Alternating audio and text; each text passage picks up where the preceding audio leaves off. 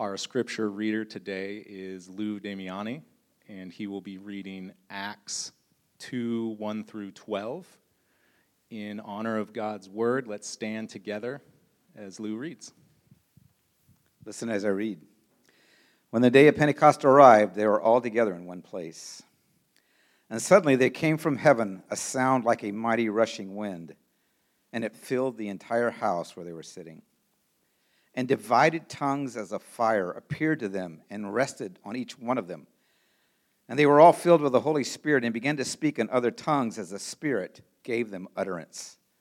Now there were dwelling in Jerusalem Jews, devout men from every nation under heaven. And at this sound, the multitude came together, and they were bewildered, because each one was hearing them speak in his own language. And they were amazed and astonished, saying, "Are not all these who are speaking Galileans? How is it that we hear, each one of us, his own native language? Parthians and Medes, Elamites, residents of Mesopotamia, Judea and Cappadocia, Pontus and Asia, Phrygia and Pamphylia, Egypt and parts of Libya belonging to Cyrene, and visitors from Rome, both Jews and proselytes, Cretians and Arabians. We hear them telling in our own tongues the mighty works of God." And all were amazed and perplexed, saying to one another, "What does this mean?" This is the word of the Lord. Today is a day for a party. It's a birthday party, the birthday of the church, born on Pentecost. This day we celebrate. After 10 prayerful days after the ascension of Jesus Christ, the Spirit was poured out on the church, and something new began. If we make some date assumptions, that was 1,988 years ago. What do you give as a birthday gift to someone 1,988 years old? I'm not sure, but I do know this. The older the birthday is that you celebrate, the less important the wrapped gift, the more important who's there. Together, in one accord, the church, belonging as the bride to Jesus Christ, empowered and indwelled by the Holy Spirit, as the down payment and promise for the future glory that's coming, is what we celebrate at Pentecost. It's a perfect day to celebrate and to consider how the gospel changes belonging. We're in a series here looking at the implications of the gospel in all these dimensions of life. And this morning we're looking at the dimension of belonging. Pentecost is a word that means 50th. It's a festival that was marked on the 50th day after Passover. In the Old Testament, often it was called the Feast of Weeks because 7 weeks are counted off between the Passover and when you get to Pentecost. And this is one of the 3 major festivals that if you were a faithful Israelite, you made a pilgrimage to Jerusalem to celebrate this. There are harvest connections in this particular festival because it kind of fell at the end of the barley harvest and the beginning of the wheat harvest. And just like we expect the festivals to have some connection to redemptive history as well as the lived experience of the Israelites, like Passover, the deliverance from Egypt pointing to the fulfillment in Jesus Christ, in his death on the cross, this holiday kind of celebrates the fulfillment of a promise kept. Just like a harvest, when it's planted, is kind of like a promise of anticipation, and it's fulfilled at harvest. The promise of the coming of the Spirit and this new age of the Spirit and the unfolding of the redemptive history of God's plan is what is celebrated at Pentecost. It is a joyous age marked by the expansion of the people of God. The church is birthed and is made up not just as the physical offspring of Abraham, a collection of a remnant people, the Jews in a small country, but now it's spread throughout the world. All people, Jews and Gentiles of every race and class, are brought in by faith in Jesus to the church. And the gospel changes belonging. What exactly is belonging? While we may all have an inner gut sense of what it is or when it's missing, it may be hard to define. We have all witnessed extraordinary social and political dislocation over this past year. Not that things were healthy before, but the anger, the animosity, the division that we've witnessed are symptoms of a deep and largely unacknowledged disorder in our modern culture. And even as we kind of awkwardly emerge from this pandemic and the restrictions, we are told by sociologists who study these things that at a larger level we are now more emotionally distant from one another. We are more socially hesitant, which results in our being much more reluctant to shake a hand or initiate a conversation or be willing to volunteer to serve in a social setting. It's taken a toll. I think it's fair to say that we're all experiencing some form of unsettledness or disorientation. And this unsettledness and disorientation raises questions for us. If I'm experiencing alienation and isolation, how and where do I belong? How do I find belonging? Where and how can I rest in the confidence that knows this is my place, these are my people, this is our shared story? So for the sake of this conversation this morning, let me suggest we think of belonging in this way. Belonging is the subjective feeling of shalom. Belonging is the subjective feeling of shalom. It is the opposite of alienation and the resulting isolation. Shalom is something we talk about often here. Shalom, the word peace, as it's understood in the Bible, is not just the absence of hostility, but the presence of all things good and right. The fullness of health and wholeness and right relationship. Shalom is the goodness between things, not just in the things themselves. It's often pointed out that in Genesis 1, as God forms and fills that original creation, he pronounces over and over this refrain, it is good, it is good, it is good, it is very good. In our Western mindset, we think of these things as particular and isolated. That's a good redbud tree. That's a good chipping sparrow. We think of all the pieces and their goodness, and that's not wrong. But the instinctive outlook from the ancient Near East would think of the goodness primarily in the relationships between these things. That there is a goodness in the harmony of all these things, how they work and fit and exist together. It sees goodness in the harmony and integrity between all these things. And so the shalom, in that biblical sense of peace, is good things in right relationship to and with one another. And it grows and flourishes in the soil of justice and truth and goodness and beauty. Let me just acknowledge that a fuller discussion of what belonging is should attend to an understanding of place. And we'll have to wait for another time to unpack that. But let's talk about belonging in relationship today. We long to belong. But belonging, when shalom is absent, is often absent or broken or distorted. When shalom was vandalized in the fall, it's no surprise that belonging is also lost. And where it is still found, it is easily spoiled. I think most of us know the experience of not belonging. There's plenty of stories of that feeling. It might be as deep and disruptive as being a refugee displaced into a new and unfamiliar culture, or as distressing as being a young child moving to a new place and sent alone to attend a new school.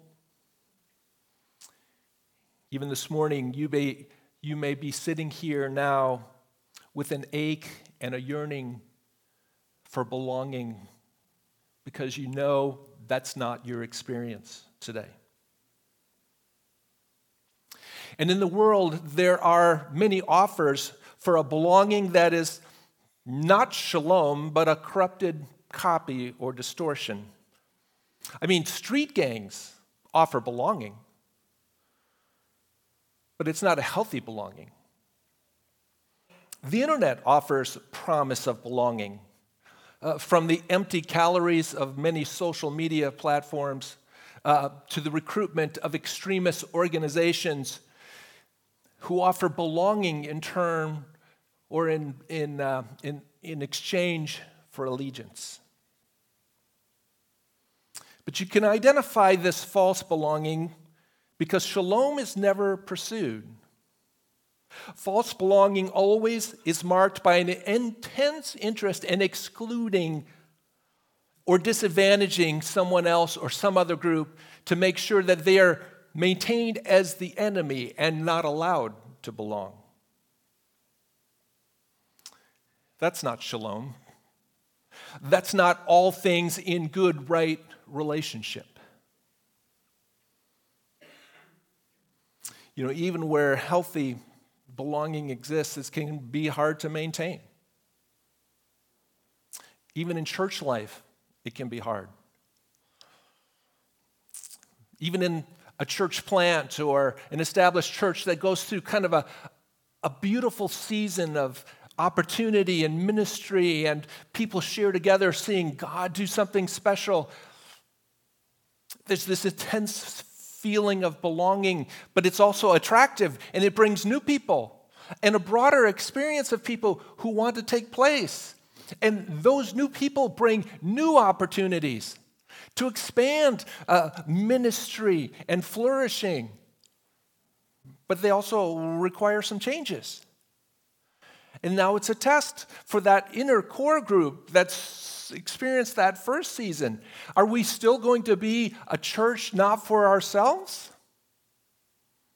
Or is it maybe we want to be a church for ourselves now? And hold on to what we had, and in that grip, strangle shalom. Belonging is not easy to maintain. When that happens in a church, it becomes less of a church and more of a club, and its attractiveness is lost. So this morning, how does Pentecost serve to advance us toward experiencing and enlarging this category of belonging?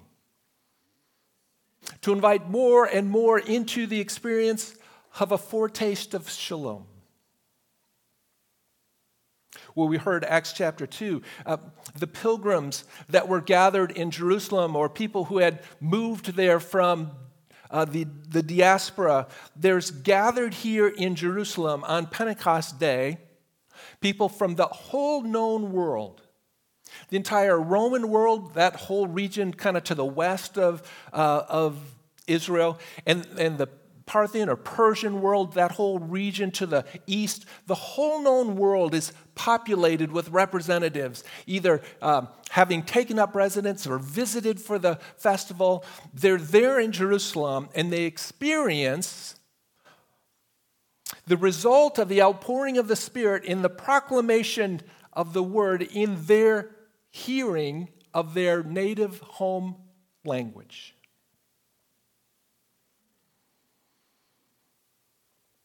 It's a miracle. Something profound is going on.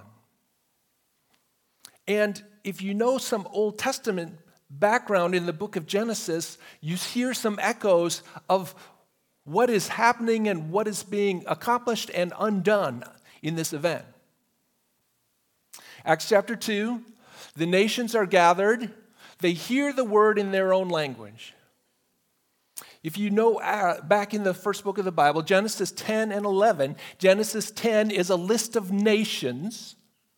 It follows on kind of a new start after the flood, the list of the nations throughout the world. And then in chapter 11 is the rebellion unified against God in the building of the Tower of Babel. And God comes down to those who were seeking to build this tower in this city, and he, in an act of judgment, confuses their language so that they can't cooperate anymore in that task. They leave off the project and they're scattered throughout the world. In one sense, it's judgment because it's frustrating what they were attempting to do.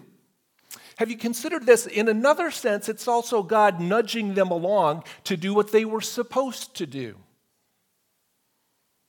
It was his plan and command in the beginning to be fruitful, multiply, to fill the earth. And that filling of the earth was not just numerical. It was actually intended to grow in diversity of culture and expression. You see, Babel is undone, but it's not exactly reversed. If it had been purely reversed, everyone would have been able to hear one language once again. But that's not what the plan was. What God does is he enables throughout all these languages people to hear the gospel. And that is something that continues throughout the age of the Spirit with the longing and anticipation of that coming day that we see a glimpse of in Revelation chapter 7, when before the throne, John the seer says this, "I looked and behold a great multitude that no one could number, from every nation, from all tribes and peoples and languages, standing before the throne and before the Lamb, clothed in white robes and with palm branches in their hands, and crying with a loud voice, 'Salvation belongs to our God who sits on the throne and to the Lamb.'" God delights in the diversity of cultural and racial expressions born out in the diversity inherent in his good creation. And salvation doesn't erase that. In the new heavens and earth gathered before God is still preserved and redeemed all of this diversity. God doesn't erase culture. He redeems it. Every culture has its idols. Every culture has its problems. But every culture also has its unique outlook and unique special way that it reflects God's character and God's image. Every nation, every people, a nation in this sense isn't the nation state we think about it. It would be the descendants of a common ancestor. So you think of all those Old Testament lists of Israelites and Edomites and Jebusites and Hittites. Those are all nations because they have a biological connection. But a people is a community of common history, common stories, common songs, common aspirations, and a common way of life. Think of culture. Tribes as subunits of nations, languages as an expression of culture. God is intending for all this variety to be present and represented in his ultimate day of salvation. And if you're still questioning whether God likes variety and diversity, look at the example of creation. Think of all the species. Just the species of fish, we know of over 30,000 species of fish. 30,000. And most of those are below the water where we can't see. Very few in the clear water we can see once in a while when we encounter it. God delights in that. Or flowering plants, 300,000 species. I mean, if you were on a committee to invent a flower and one had never existed, you'd be happy if your group came up with one.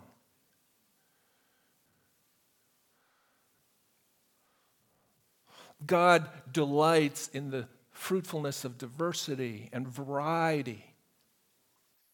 In the wonder and glory of his greatness, it takes so many dimensions to reflect that glory and the wonder of it. And it was his plan from the beginning that in the expanding, fruitful filling of this earth, there would be increasing cultural variety. Holy and good, redeemed to reflect God's character in good ways. We're familiar with how that's not always worked out in Shalom. The variety is there, but it's experienced in misunderstanding, in judgment and prejudice, in sorting of castes and social hierarchies. How does the gospel change this belonging? It doesn't erase culture or our identity in time and place and story, but it does call us in our sense of belonging to a story and an identity that is deeper and truer than our identity with a particular local culture and story.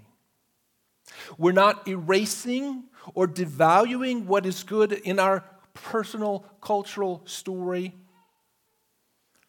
but we are rooting our ultimate identity in something deeper and truer.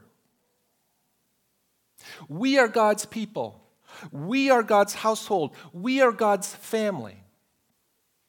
How often in the New Testament is family language used first for the people of God, the church, much more than biological family? Even Jesus is confronted, hey, your family's looking for you. And what does Jesus say? My family are right here. My family are those who are seeking to do the will of God.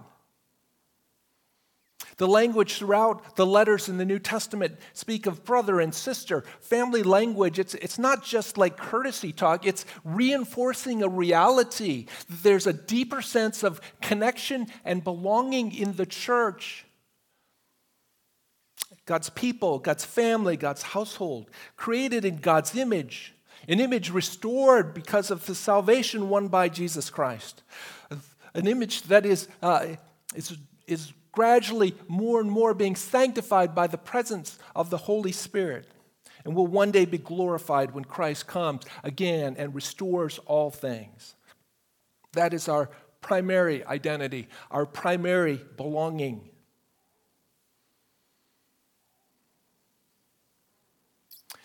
So how does that work out in a church?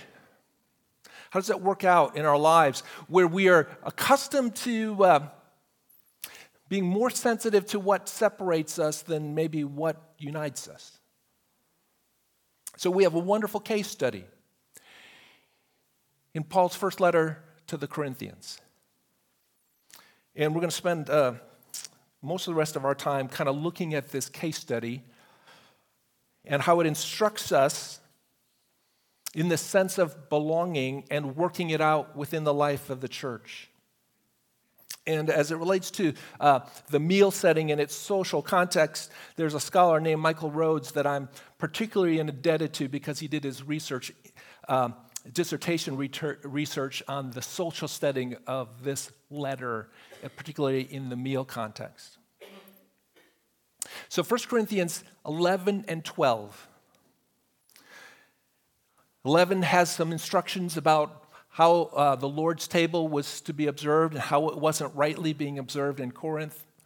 And then 12, talking about the unity of the body. And so just some background, again, on Corinth as a city. Corinth is in Greece. It's about 50 miles west of Athens, a distance that is experienced as much further then than it would be in our time. It was strategically located at a point on intersecting trade routes. And so it was prosperous with economic opportunity. A more ancient city had been on that site, but it had been destroyed by the Romans, and had sat empty for a long time till about 44 BC, when it was refounded again as a Roman colony because it was just too strategic in its location to be abandoned as a city.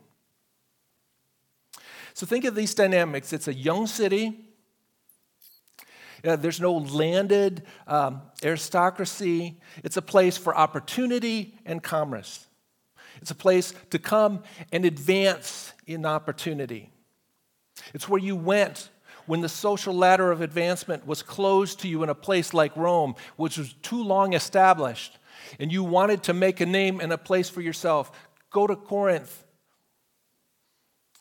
Because if you can make it in that independent, freewheeling, and ambitious place, then you have status. And as is often the case in places like this, it was kind of unconstrained in many ways. Think of it as kind of a Los Angeles, Las Vegas combined ethos in Corinth. Status and celebrity and not constrained. That's what Corinth is like. You read the letters there, you sense that Paul is really trying to guide these people to faithful following of Christ in the midst of that context. Status and celebrity mattered so much in Corinth. Paul reminded them, it's not many of you who are wise and noble according to this world's standard that God called into relationship with him here.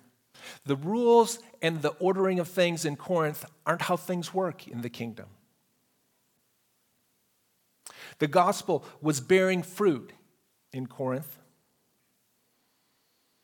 And Paul reminds them and highlights for us that in Corinth, this church was a multiracial, multi-class church made up of Jews and Gentiles, enslaved people and free people.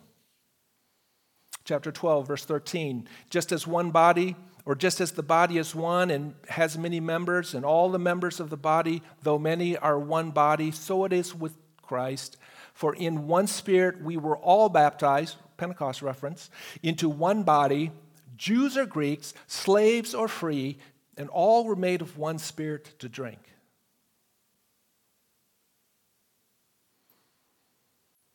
The diversity of race and social status existed in this church in Corinth. And because of the gospel, they all belonged. But Paul was very concerned about how that wasn't always soaking in. Because there's some problems that showed up in Corinth. And one was evidenced at the Lord's table when they gather for fellowship dinner or a party.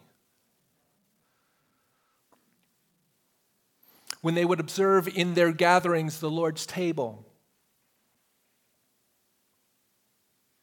Paul writes to them, "In the following I do not commend you, because when you come together, it is not for the better, but for the worse. For in the first place, when you come together as a church, I hear that there are divisions among you." Where are the divisions being evidenced and reinforced? In the communal meal that church participated to celebrate their belonging with the body and blood of Christ at this meal.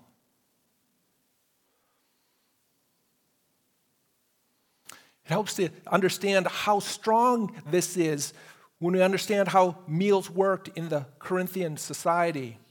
Again, as a celebrity culture, there's a very clear hierarchy, an obvious social and economic ladder.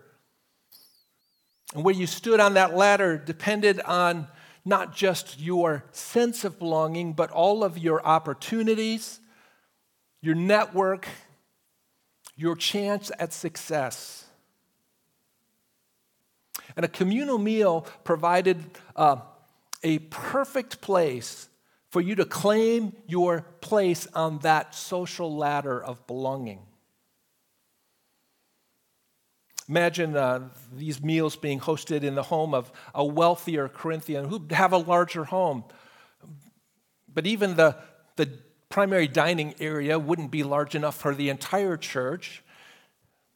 And those who had status, who had financial means, who were success, had the leisure to come, and they would find their place kind of at the grown-up table in the dining room, and they'd start and participate as they wanted to. And those who were the working class and those who had less status could come later and kind of fill in the edges or out in the courtyards.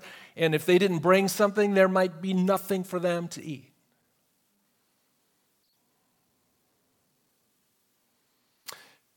See, the Lord's table in this meal, which should have pointed to their belonging in Christ, was rather actually reinforcing the division, the separation, the alienation, the isolation that was more Corinthian than Christian.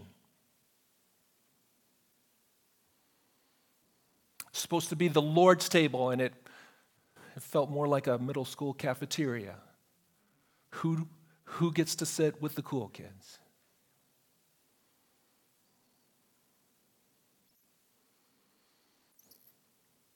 All this was just business as usual in Corinth terms. But Paul declares that such behavior has no place in the church. Because of the way this multi-ethnic, multi-class congregation humiliated the have-nots, Paul couldn't even call what they were doing the Lord's Supper at all.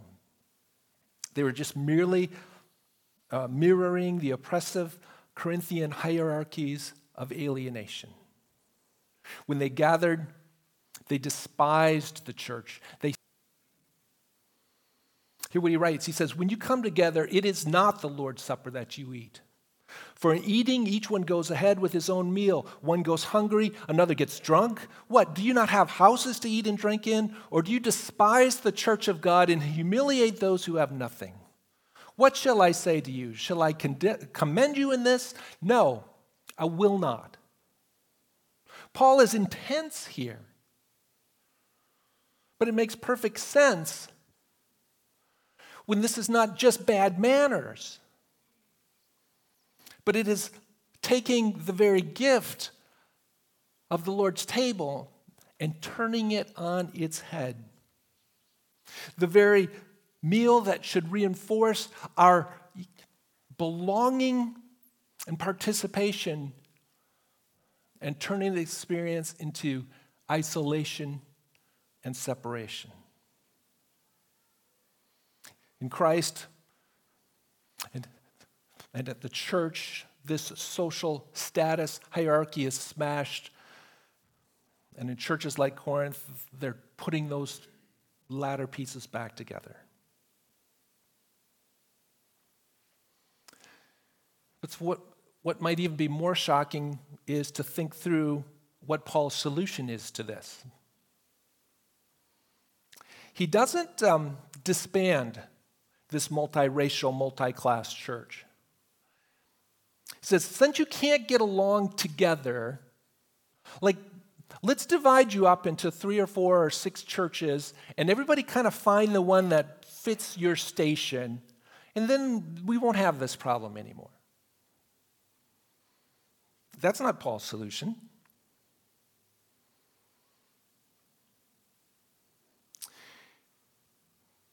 He says, my brothers, when you come together to eat,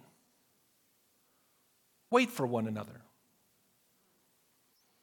That's one of 2 things that we're going to look at. First, he says, wait for one another. Now, this might be easily missed if you think of it simply as wait in terms of temporal time. Like if you're early, wait. Just wait till everybody's there. But think of it as wait staff at a restaurant. Those who wait are those who welcome and serve. You could render it that way. When you gather, welcome one another. That will require you to wait because You want everybody to belong. You're extending in this act the hospitality of welcome and participation. And you're not thinking of what your own agenda is or establishing your own status. You're thinking of how can I welcome and serve those here. Again, this is right in that passage that follows in those succeeding verses where he says, you're Jew and Gentile, slave and free, all this diversity. But perhaps the more shocking things he tells them is in chapter 12, that section kind of after the passage of the image or the illustration of the body, hand and foot and eye and ear and the body, all these parts are needed, that text. It's right in this context. And after he said that, he's still concerned about the divisions and how it's expressed in the church. And he says to them this, 12, 24, and 25. But God has so composed the body, giving greater honor to the part that lacked it, that there may be no divisions in the body, but that the members may have the same care for one another.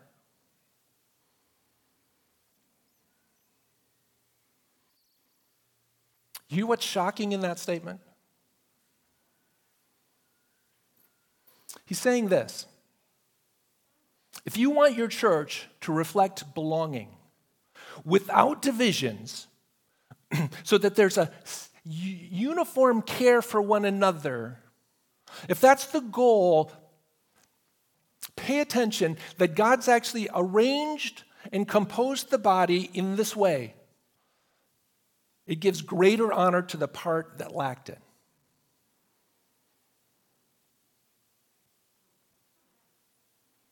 To have the outcome of unity, you actually have to pay attention to those who are on the lowest rung of the social and hierarchical status on the outside.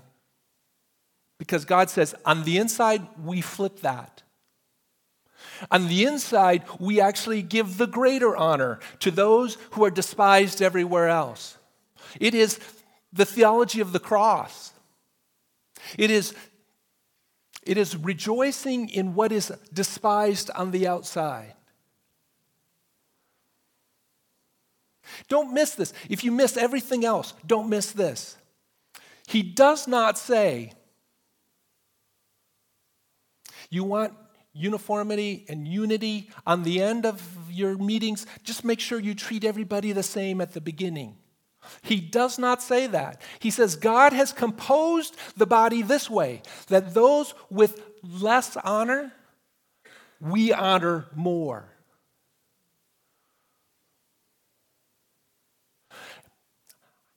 Here's a word that sounds like affirmative action.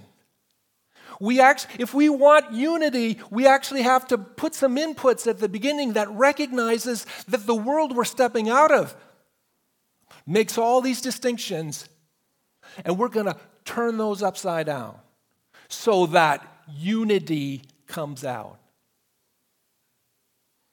God has so composed the body, giving greater honor to the part that lacked it, that there may be no divisions in the body, but the members may have the same care for one another. That is where belonging is experienced, because it reflects shalom. It reflects justice, beauty, truth, and goodness. And by actively according special honor to the socially disenfranchised, those who are on the lowest rung in the culture, our gathering is not for the worse. It is for the better. And of course, it's easy to make the gospel connection on this one. It's easy to see that this very path was demonstrated in Jesus Christ. You want to talk about belonging, Think of this, the second person of the Trinity in perfect eternal fellowship in the triune Godhead. There is no greater belonging than that, and yet, to redeem us, he set aside the glories of heaven, took on human flesh, walked among us, obeyed God in all things, and experienced rejection, experienced suffering, experienced death.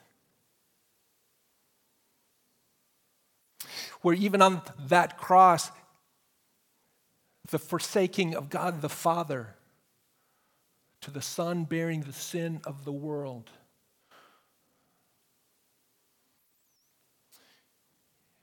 There's no greater alienation and isolation than that.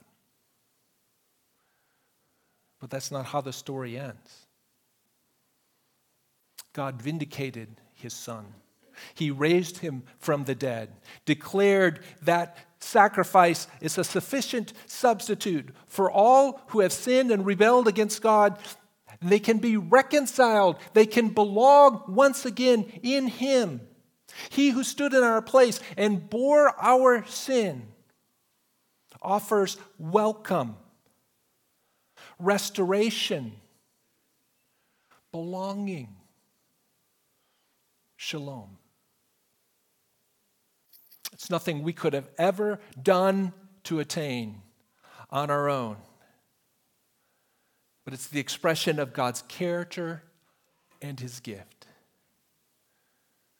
And for all those who are outside, all those who know only rejection, isolation, and alienation, the invitation comes, welcome. Be called my child. Belong. Let's pray together as we prepare to observe this meal that speaks to that good word of the gospel and the reality of our belonging to one another. God, we thank you for this, your word, for the amazing, shocking reversal that you, surveying our rebellion, observing our isolation and alienation, did not abandon us to the judgment our path deserved. But in Christ you endured all the penalty and consequence of that sin and rebellion, that we might know reconciliation, belonging, and shalom.